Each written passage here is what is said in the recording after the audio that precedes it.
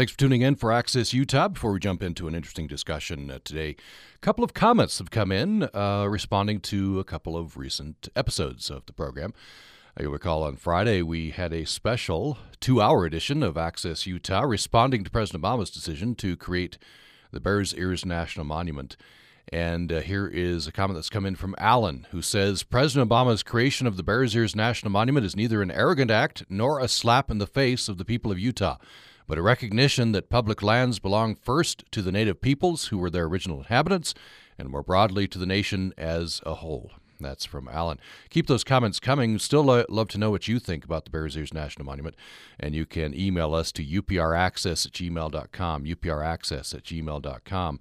Do you agree with the president or disagree? You agree with the Attorney General that the state of Utah should sue the federal government to reverse this action. Perhaps you agree or disagree with a plan being floated whereby the federal government would lease Bears Ears back to the state for $1, and the state would manage the plan. And what do you think the management plan should look like in any case going forward? upraccess@gmail.com is the place to send those to. Then yesterday, you recall, we talked about fake news, began a discussion of fake news. We'll continue that tomorrow. And we also talked about trends in digital folklore. And I put out the appeal to listeners to join me in outing ourselves on guilty pleasures. I said that I tell people I only watch PBS, but I actually am watching some Hallmark romances. Well, here is N. Barnes, who said, I was going to out myself by admitting I play my niece's fave, My Little Pony game. So thanks for that. I appreciate that. Keep that coming.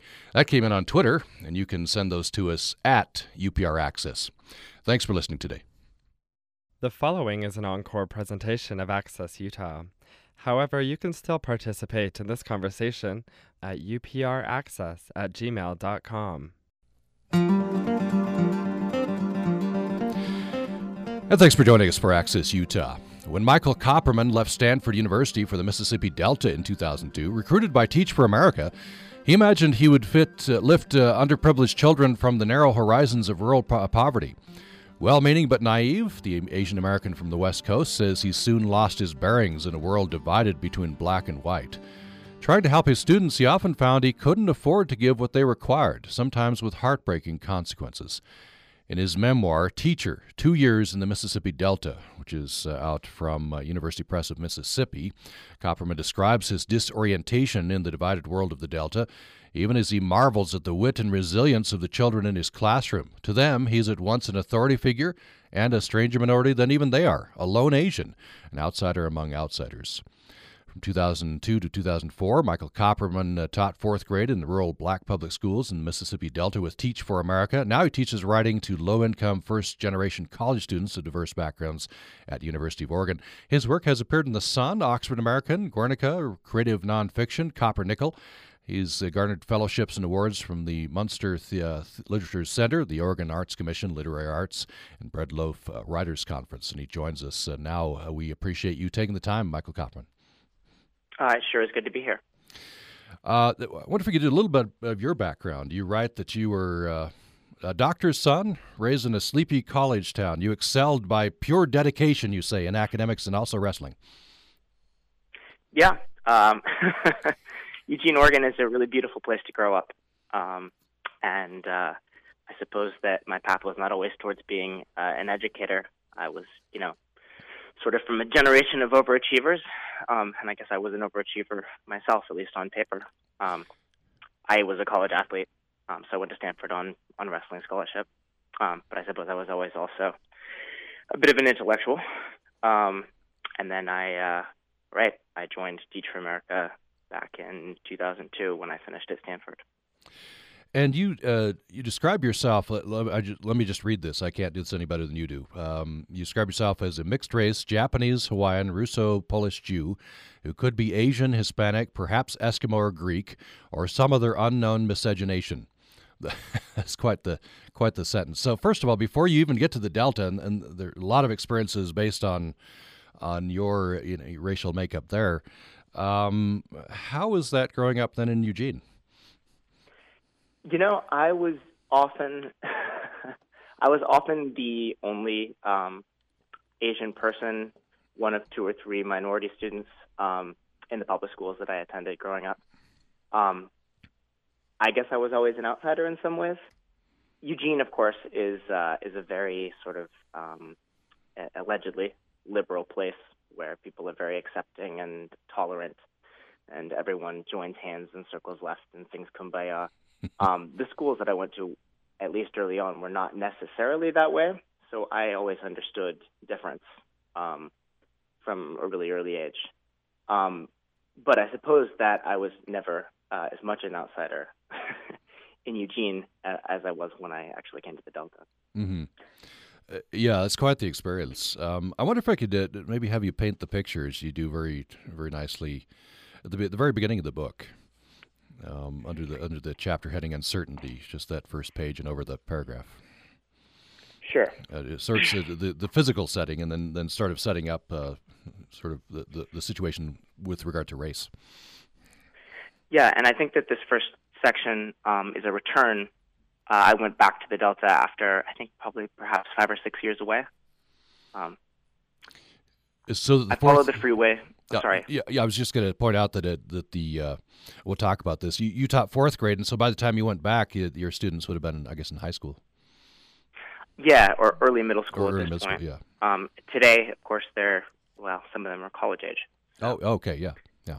Anyway, go ahead. I followed the freeway from the Memphis airport, and every car seems a tall, tired, window-tinted Ford with a blonde man or woman peering through my windshield, or a fender-bent, paint-chipped sedan full of blacks who meet my gaze as they pass.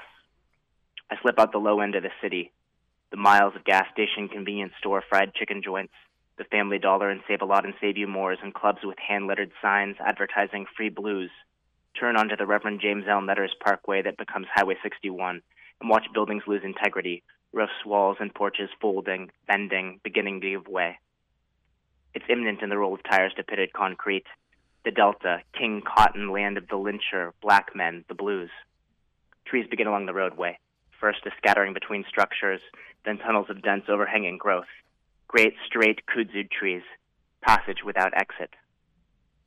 Suddenly, there's open plain and a girdered bank of power lines over the freeway, wires hung with arterial strands of kudzu cut from the left aerial.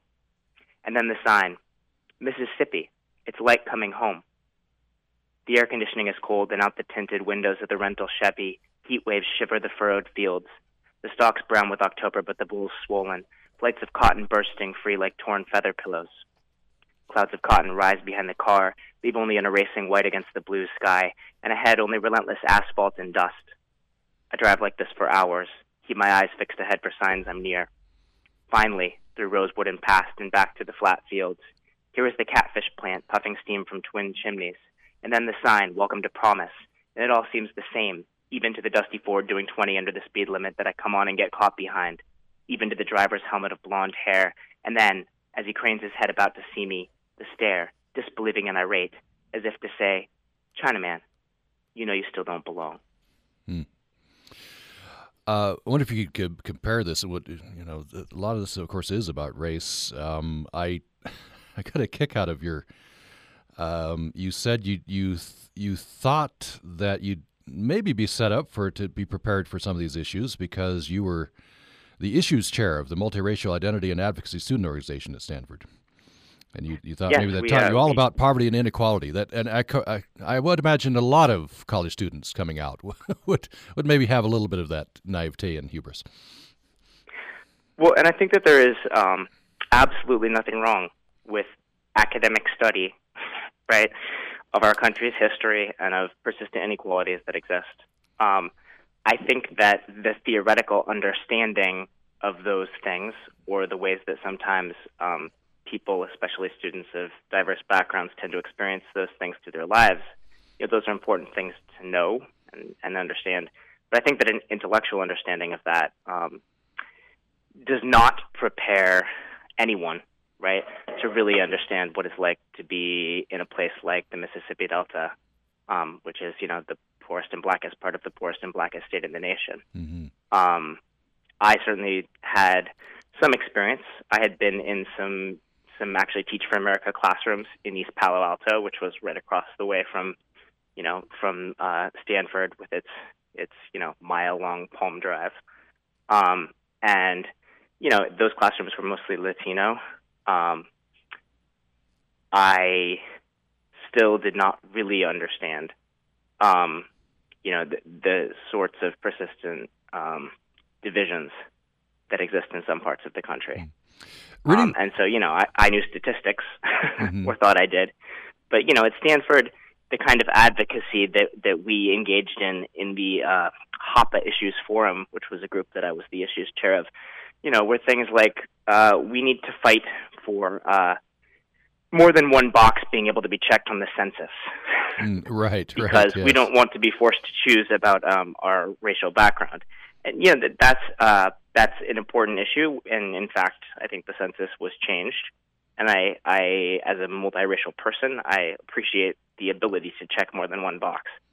But I have to say that sort of advocacy or activism feels a little bit absurd when you run it up against against the sorts of conditions that you run into in a place like the Delta. And I would, and you had more than just academics. You had lived some of this. You were, I think, sometimes ostracized, sometimes bullied, right, because of your racial makeup, even in a liberal town like Eugene. I was, right? but I did not face the sort of class barriers that accompany those divisions, right? So I was one of the sort of, I guess we would say lucky people who, perhaps don't have the privilege of being white, but do get the opportunities, right, of having had my parents sort of raise themselves a generation before me. My folks who did not have a lot of wealth and money, but they made their own way. My father put himself through medical school by janitoring, never actually finished college because he found a school that would take him.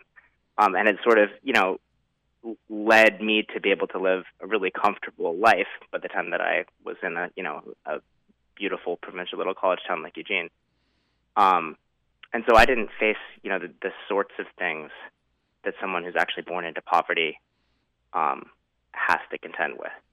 I faced, racism in some ways, or difference, but I think that is not the same thing as having, as being a child who's born into rural Mississippi, with no real choice, right, about the color of their skin or what that is going to tend to mean, given the burden of history there.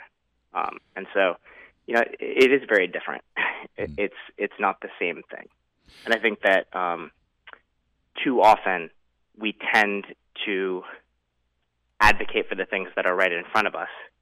And so students who are fortunate enough to make it to college, even students of color, some of whom have faced those sorts of barriers, but some of whom, like myself, have not necessarily fully contended with them. I think we tend to focus on our own experiences within that.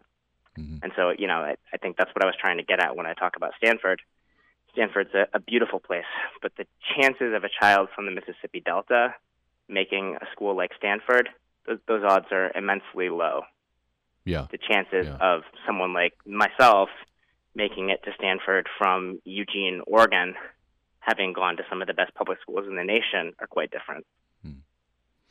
The picture you paint of Promise, by the way, Promise, Mississippi, it's in the Mississippi River Delta, population just under 12,000 people.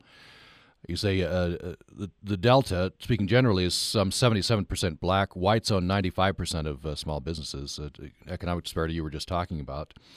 And as I was reading through the book, I guess I'm in a bubble here. I probably not alone. I'm a white man sitting in a very white state, white town. But this place where whites and blacks are very much separated. You went to Walmart, for example, on your first day there. The groups stay separate, right? And there's a lot of racism. The comments you heard is shocking. This is one of, the Delta is in some ways, I guess, an anomaly, and in some ways, I think it's representative of the kinds of divisions that you often get in parts of the South. But it's a place perhaps somewhat less, how to put it, less reconstructed along the modern lines that most Americans think of when they conceive of America, right, or contemporary America. It's a place where the legacy of King Cotton is particularly deep. Most everything was cotton plantations in the Delta. So it's the alluvial floodplain. When I say the Delta, right, I'm referring to the alluvial floodplain of the Mississippi, which is I think, 100-mile or so swath that includes both parts of Arkansas and Mississippi. So it's a geographical region, right? It's not necessarily like a county or a part of a particular state. And in those areas, the population is dominantly black, but whites still own most of the land, most of the businesses. It's a very, very divided society. And I mean, I think when I say that, I, for example, was looking for a place to be able to work out, right? Because I was a college athlete. And so there was a country club which had facilities as I understood it. And so I went to the country club to take sort of a tour. And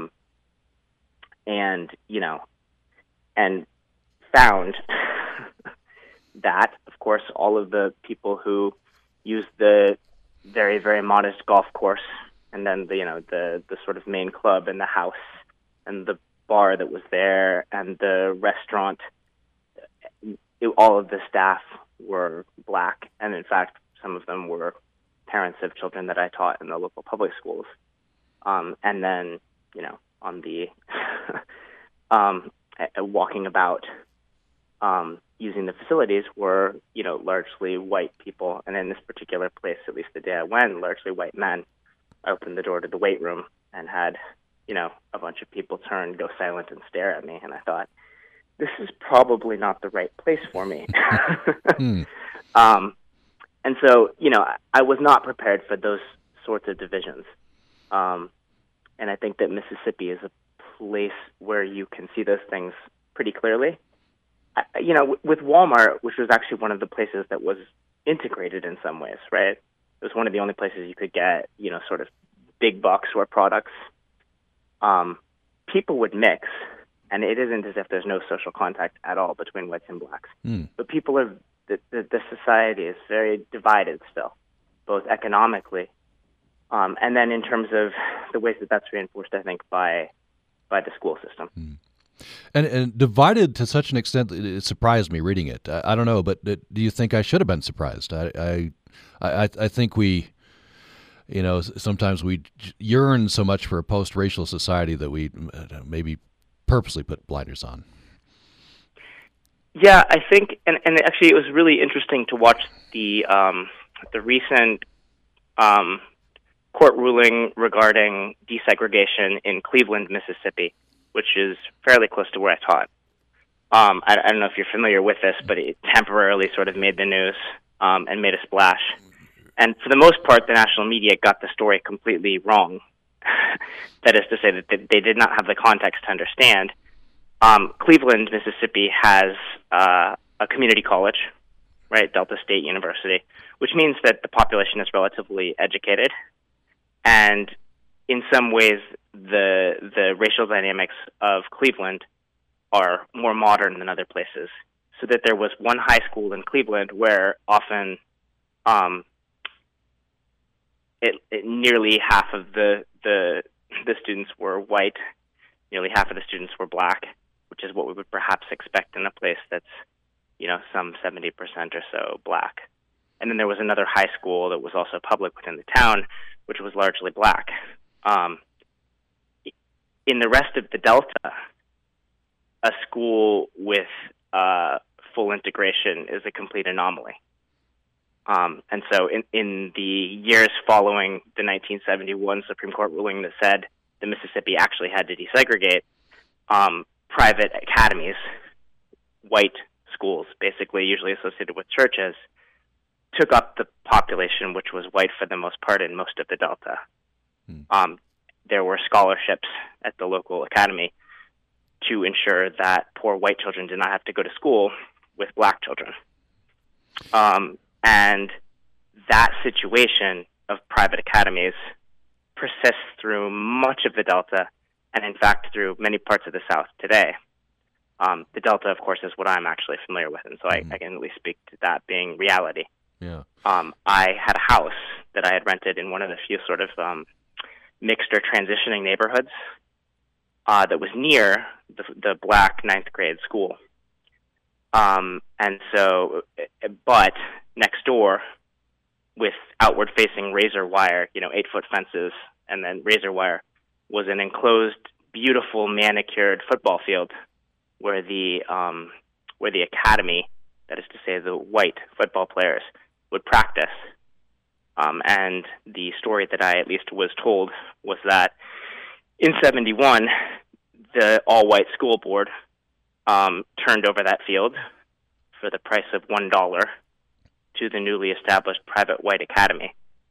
And that field adjoined the ninth grade public school, but the black public school students, who would often sort of stand with their hands on the chain link fence, I could see them watching the football players practice each day from my house before I left. Before I left, when I returned from school. I mean, that situation is the degree of segregation and of division that still exists in the Delta. Yeah, that's a stark picture that stood out to me from the book as well. It's just a kind of a metaphor there, and the grass, which stands in lush green grass on that field in the academy, and then school where you taught, sparse patches of brown grass, and it's run down. Let's take a break. When we come back, more with Michael Copperman, who's author of Teacher, 2 Years in the Mississippi Delta. It's out from University Press of Mississippi.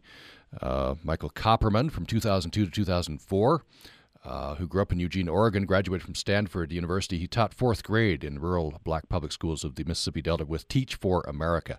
He now teaches writing to low-income, first-generation college students of diverse backgrounds at University of Oregon. You're welcome to join this conversation if you'd like at 1-800-826-1495, 1-800-826-1495, or upraccess@gmail.com. When we come back, I'll have Michael Copperman introduce us to one of the students that really stayed with him on his mind, Serenity, who really has stayed with me since reading the book. And I'll alert you, Michael Copperman, have you read her poem when we come back as well. More following this break. Welcome to Science by the Slice. USU mathematician Nathan Gear understands challenges his students face as they tackle new math skills because he himself has worked on certain math problems for years. Gear says students get discouraged because they can't solve problems immediately. Getting stuck, he explains, is part of the learning process. To make math more accessible, Gear is developing 3 to 5 minute podcasts to acquaint students with new vocabulary and orient them to new material prior to class lectures. His goal is to help students more quickly grasp core messages and make math learning less intimidating. This segment of Science by the Slice is brought to you by the USU College of Science, offering degree programs in mathematics and varied scientific disciplines. Details at usu.edu/science.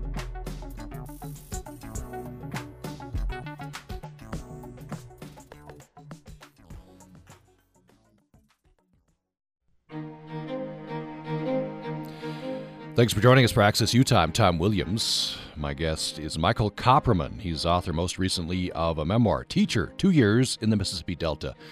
When he left Stanford University for the Delta in 2002, recruited by Teach for America, he imagined he would lift underprivileged children from the narrow horizons of rural poverty. Well-meaning but naive, the Asian American from the West Coast says he soon lost his bearings in a world divided between black and white.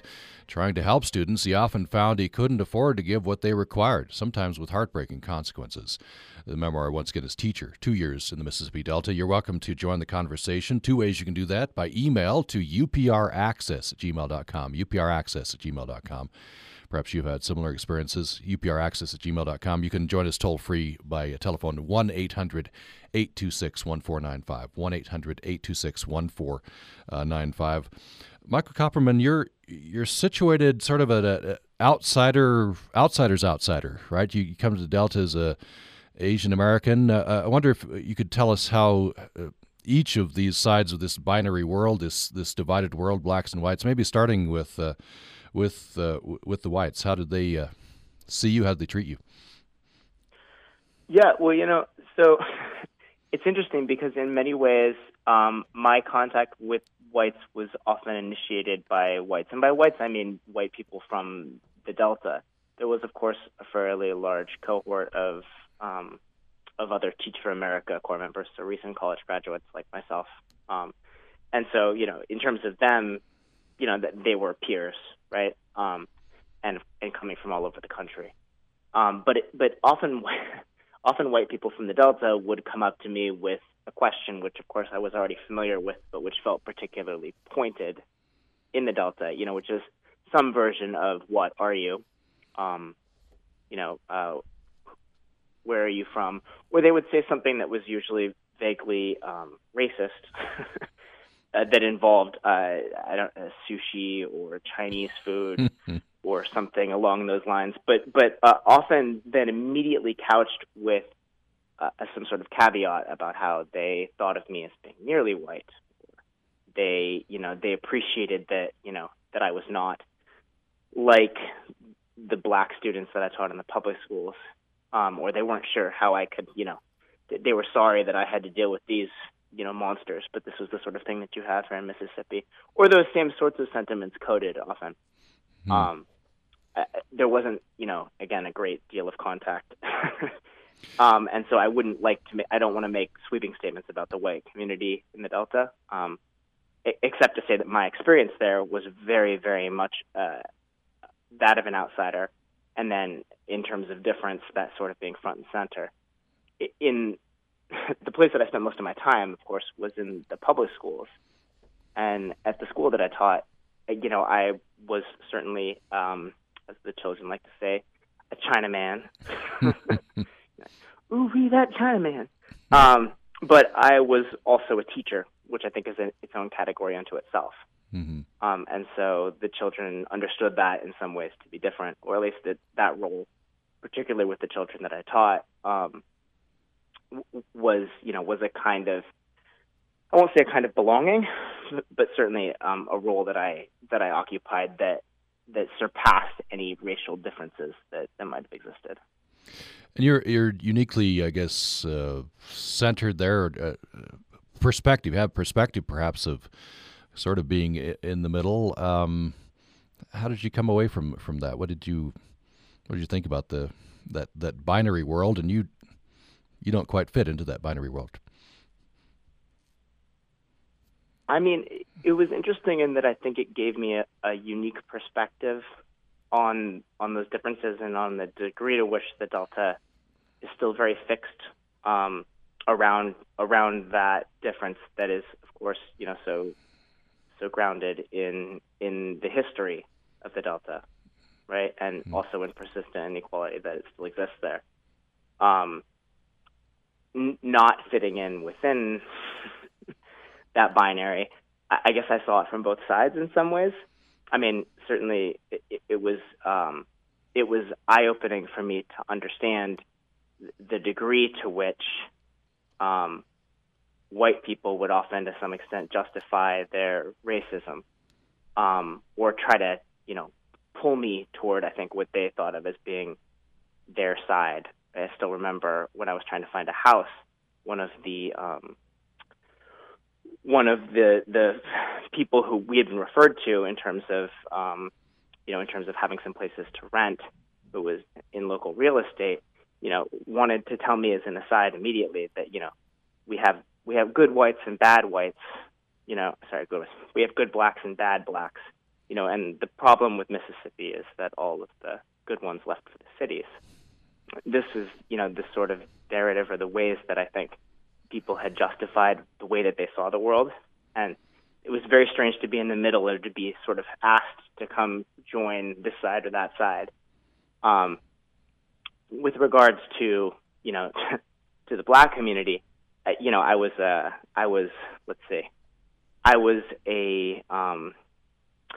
an anomaly, but something to be commented on. And certainly I didn't ever really feel, I didn't feel oppressed by the racism from the black community.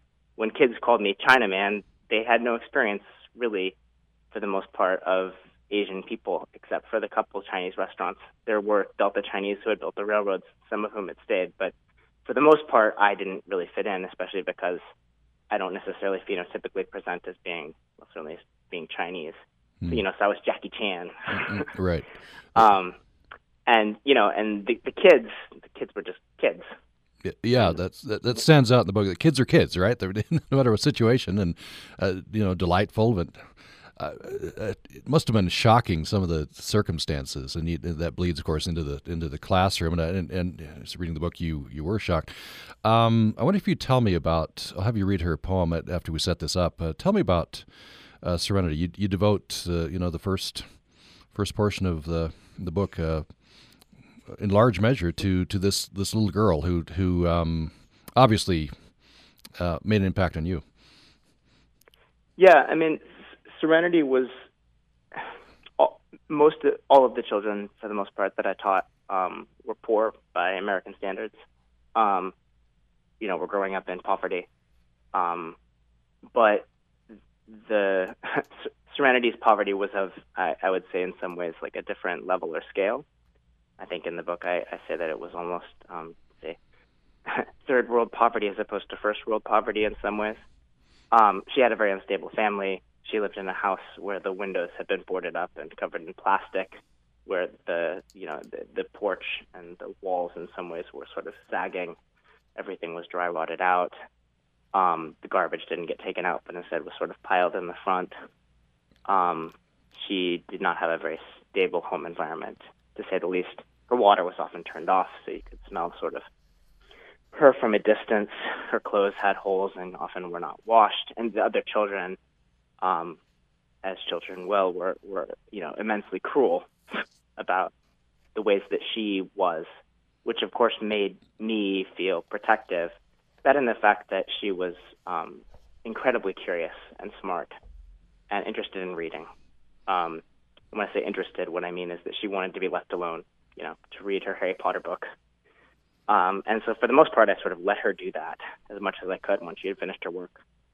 And she gained some absurd number of grade levels of reading in my class, not necessarily through any real strong instruction that I provided, but simply because she read all the time. And so, in my head, I had somehow reached her, changed her course, given her an opportunity.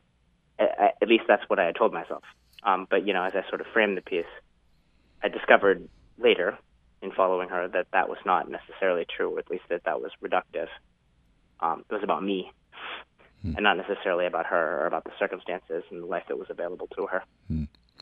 Isn't that, just to add parenthetically, isn't that true of all of us in so much of our lives?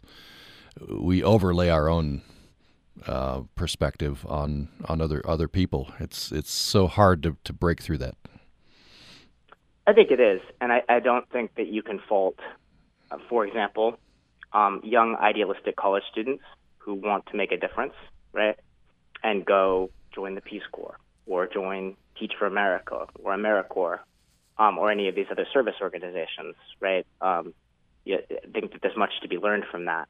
But, so often I think we look at service as a kind of box to add to our resumes, or at least that's how such things are presented to, high school students as they're moving up, or even college students later on. And the idea is that, in some ways, this is about you. This is about your achievement, your success, what you can do, the series of experiences that you're collecting, right, to wear around like a shiny belt. Like, I went to the Mississippi Delta, and children were really poor there. Or I helped the children there, I saved children from the poverty that they faced, and now everyone is going to be successful. I'm framing this in this very dismissive way. I don't think that that's fair necessarily to the young man that I was, or even to, other core members, other people who go. I think people have a better sense of at least the narrative that they're supposed to overlay when they go, right? I'm going to make a measured difference. I will do what I can. But Teach for America's rhetoric is not restrained, right? say one day all children will have the opportunity to, to gain an excellent education. And all children? Mm-hmm. That was the mission, essentially, that I had dedicated myself to when I joined. And, I meant it in as much as I had no understanding of what that actually meant, but that I was willing to work hard. What I found was that my best efforts were not often adequate or competent, that often there was very little that I was able to actually do. And that even with those students who seemed to be success stories, like Serenity, who left my class reading at an 8th grade level in the 4th grade, right? When she had entered, a little below 4th grade level. It was easy to cast her as some sort of success story, right? Mm-hmm. And the boundless future was hers. But really, she lived in a house where the water was often turned off, right? And where there was food insecurity, and where she wasn't always sure if there was going to be an adult or responsible adult at home, and where she was charged with taking care of her younger brother and sometimes her cousins, and where the schools locally were, filled with educators who were doing their best under very difficult circumstances, but where, the degree of opportunity that she was likely to receive down the line was not necessarily so high. Her life was not going to be easy because she could read well. And that she read well had more to do with her desire to be lifted into, the escapes of an imaginary world where children had control over their own lives and could wield a wand, than it was about, some sort of abstract desire to, attend college or become a doctor. Not that Serenity didn't have aspirations, but simply that, that my conception of these things or my ideas of success were still based in myself, right?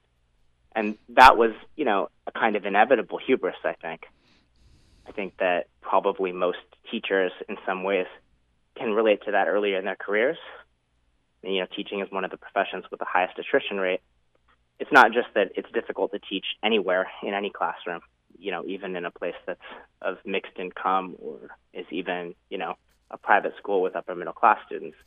But I think teachers have to learn and reckon with the idea that it's not necessarily about them and what they can do.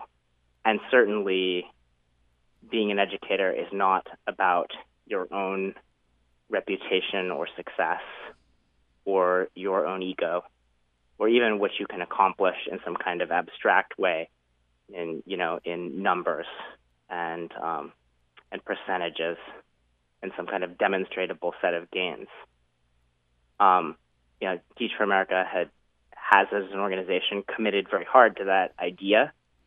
At least they certainly had back in the years of No Child Left Behind, right, which now we've sort of abandoned as a means of reform, but which was a bipartisan effort, right, to right some of the nation's inequalities. And I was in Mississippi right at the height of Bush's sort of attempt to mandate, right, significant gains, exactly whatever that meant, and have all children reach proficiency by way of either punishing schools which didn't reach those metrics, or offering resources and then punishing those schools, and then rewarding schools where things seem to work out. I wasn't surprised to find that the local middle school in Eugene, Oregon, which served largely faculty children from the University of Oregon here in town, and then had some moderate degree of other kids from the community who were of mixed income. The fact that the teachers were excellent.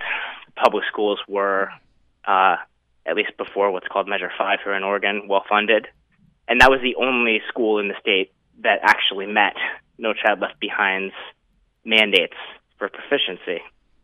And so, if you look at that school, not only was the staff amazing, but the children themselves were coming from backgrounds where largely they had the resources and the support and the enrichment to be ready to excel. And so, if you contrast that middle school with a school like the one that I was at, it becomes pretty clear what we're talking about when we speak of educational inequality. Mm-hmm. And you write in the book that every few years there's a crisis, and attention is paid, and a new program is rolled out, and then we forget about it for a while, and a new program is rolled out again. Given these problems, these inequalities that seem to be so baked in, what is the answer, do you think? Well, I am extremely wary of trying to offer answers. Especially wary, I think, after I've spent the last 10 years here in Oregon teaching low-income, first-generation, at-risk students, often of diverse background, which is to say mostly students of color here, in an effort to sort of retain them. They drop out of the University of Oregon, the flagship university of the state that I teach at something like 2 to 3 times the rate of majority students. And, I've come to realize that not only are there no guarantees, but that, it is always, in some ways, an uphill battle to have even a child who is beating the odds get a college education or succeed. And so, what are the answers? I think we have to face up to the fact first that there are severe problems, and that the degree of inequality that exists, of educational inequality, in which the place that you're born into or your background is likely to define your success. I think we have to recognize that that's not just, and that that's not fair. I think that I don't want to say that our plate is empty in terms of what we would do, but literally every 2 or 3 years, the New York Times cycles through another set of articles, right, which suggests that there is no real hope. And I don't think that that's fair either. I think that there are tremendous efforts trying to be made in bridging some of the gaps between high school and college. Programs like, Upward Bound and many other sorts of programs that try to guide students through those sorts of transitions who are high achieving. But then when you look at the number of students who drop out because they see no real relation between what happens in the classroom and the circumstances of their lives, I think we have to say that our public education system is not successful, which isn't, I don't think, like a reason to disinvest in our public school system. I'm really, really wary of that. I know that, for example, Diane Ravitch, who has long been an opponent of Teach for America, her sort of latest switch is that, or latest sort of position, as I understand it, is that we need to address poverty and the economic inequalities that drive educational inequality. And it is absolutely true, right, that class is the fundamental factor and that leads to funding streams from public schools. But I don't believe for a second that our country has the real will and focus, let alone the political mandate and capital, to do anything to try to actually address the economic inequalities that exist. I find that highly unlikely. To say that we would somehow actually have, a sort of modern war on poverty, and that's likely to be the way that we actually address educational inequality. I think that becomes a smokescreen or a reason for inaction, where that makes the problem intractable and then gives us, a way of not facing it. So I don't want to sound like there are no answers. I think that the answers are that we need human capital and leaders and people on the ground, not just, relatively elite students joining an elite organization like Teach for America, but educators all across the country who I think tend to understand these issues firsthand. I think we need funding, quite honestly, not throwing money at the problem, but strategic funding and initiatives to help, to help increase innovation and help guide modest reforms. I think that we need to pay attention to the children, which, I think perhaps sounds a little simplistic, but I think that the real success of an organization like Teach for America, the way that program altered my own path, was that once you actually have contact with kids who are not born to opportunity, and you recognize that they are just kids, and that they are, as children are, right, occasionally awful and terrible and also brilliant, right, and beautiful. I think once you recognize that those children have no real choices, and that when they're put in schools where they're not going to be given any real opportunities, where schools become some kind of holding cell, I think you say, okay, well, we have to do something, right? And what does that look like? My hope is not to try to create some kind of set of answers, because I simply don't have them. And people who are much smarter and more accomplished than me, I'm sure, can suggest modest solutions. But I look at many of my friends who are dedicated educators, and I think, well, many of them are doing that work. You know, they are in the schools or in the classrooms because that's their contribution. They're acting as principals or leading organizations which attempt to, aid in reform. They are making efforts on the legislative level, which I think can make a tremendous difference. I think that the answers are that we need to pay attention, and rather than throw up our hands at these problems or dismiss them as intractable, I think that we could come together and try to do more. I think most Americans don't necessarily really understand what we're talking about when we talk about educational inequality. We will leave it there, out of time. Much more to talk about, of course. We mentioned Serenity's poem, but we'll direct you to the book, Teacher, 2 Years in the Mississippi Delta, to check that out, and many other of these children to meet, and Michael Copperman's experiences. Michael Copperman is the author. The memoir is Teacher, 2 Years in the Mississippi Delta. Michael Copperman, thank you so much. Appreciate it. Thank you for having me. And thanks for listening to Access Utah.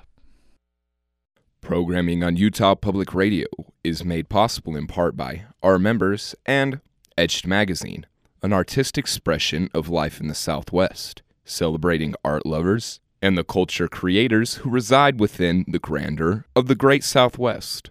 More online at etchedmagazine.com.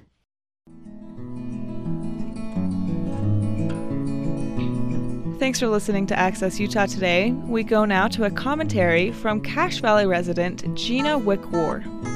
It's the road trip dilemma we now face as parents and grandparents.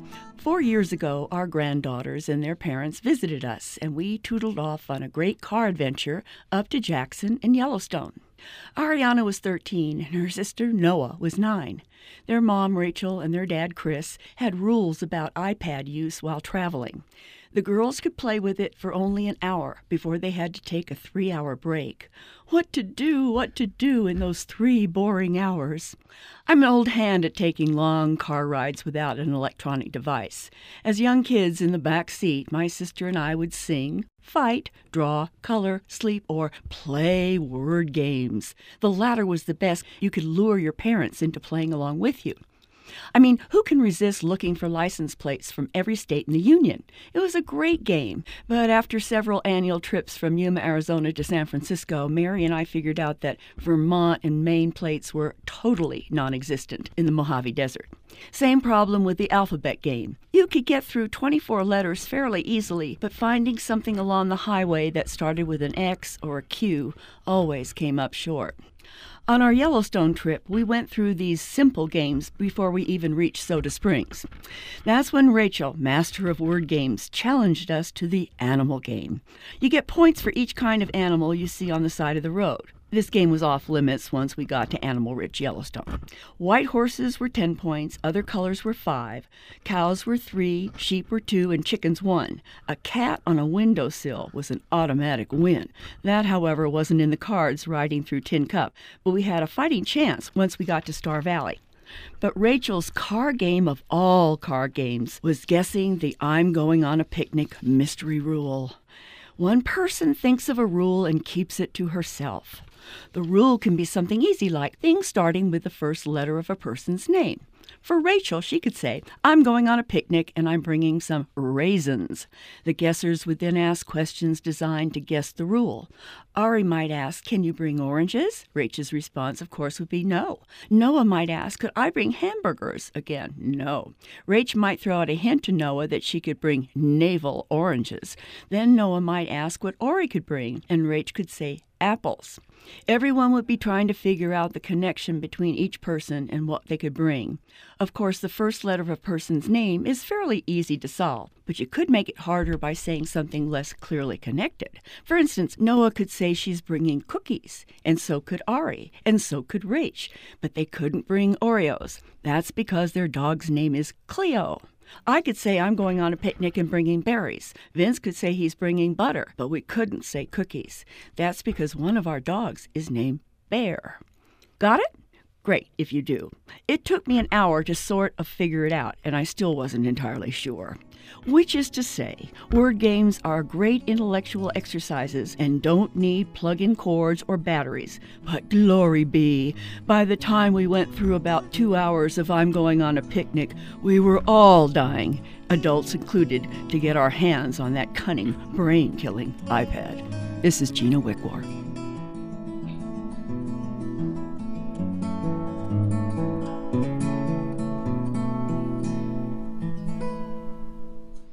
Thanks for listening to Access Utah. Our thanks to our great commentators, including Gina Wickwar. A couple of announcements. Coming up at 11 o'clock today, we are going to give you the governor's inauguration, the full ceremony, with help from KUED. So that's coming up at 11. Hope you'll tune in for that. And we were to have given you a program on fake news tomorrow, but we're going to move that to next week so we can get all of the guests that we think will make it a very strong program. The title of the program is Fake News and Journalism in the Age of Trump. That's coming up next week. We hope you'll join us for that program. And keep those comments coming on Bear's Ears. We really appreciate picking your brain. And we had a program on Friday, 2-hour special. And the comments still keep coming in. We hope that you will comment as well. And you can send your comment to upraccess@gmail.com. What do you think the management plan should look like going forward? What do you think about plans? A plan being floated by some that the federal government could possibly lease Bear's Ears back to the state for $1, and the state would manage that land. And should the state sue the federal government over the Antiquities Act and Bear's Ears? Anything you'd like to say on this? Just to send those comments to upraccess@gmail.com, upraccess@gmail.com. And thanks so much for listening to Access Utah.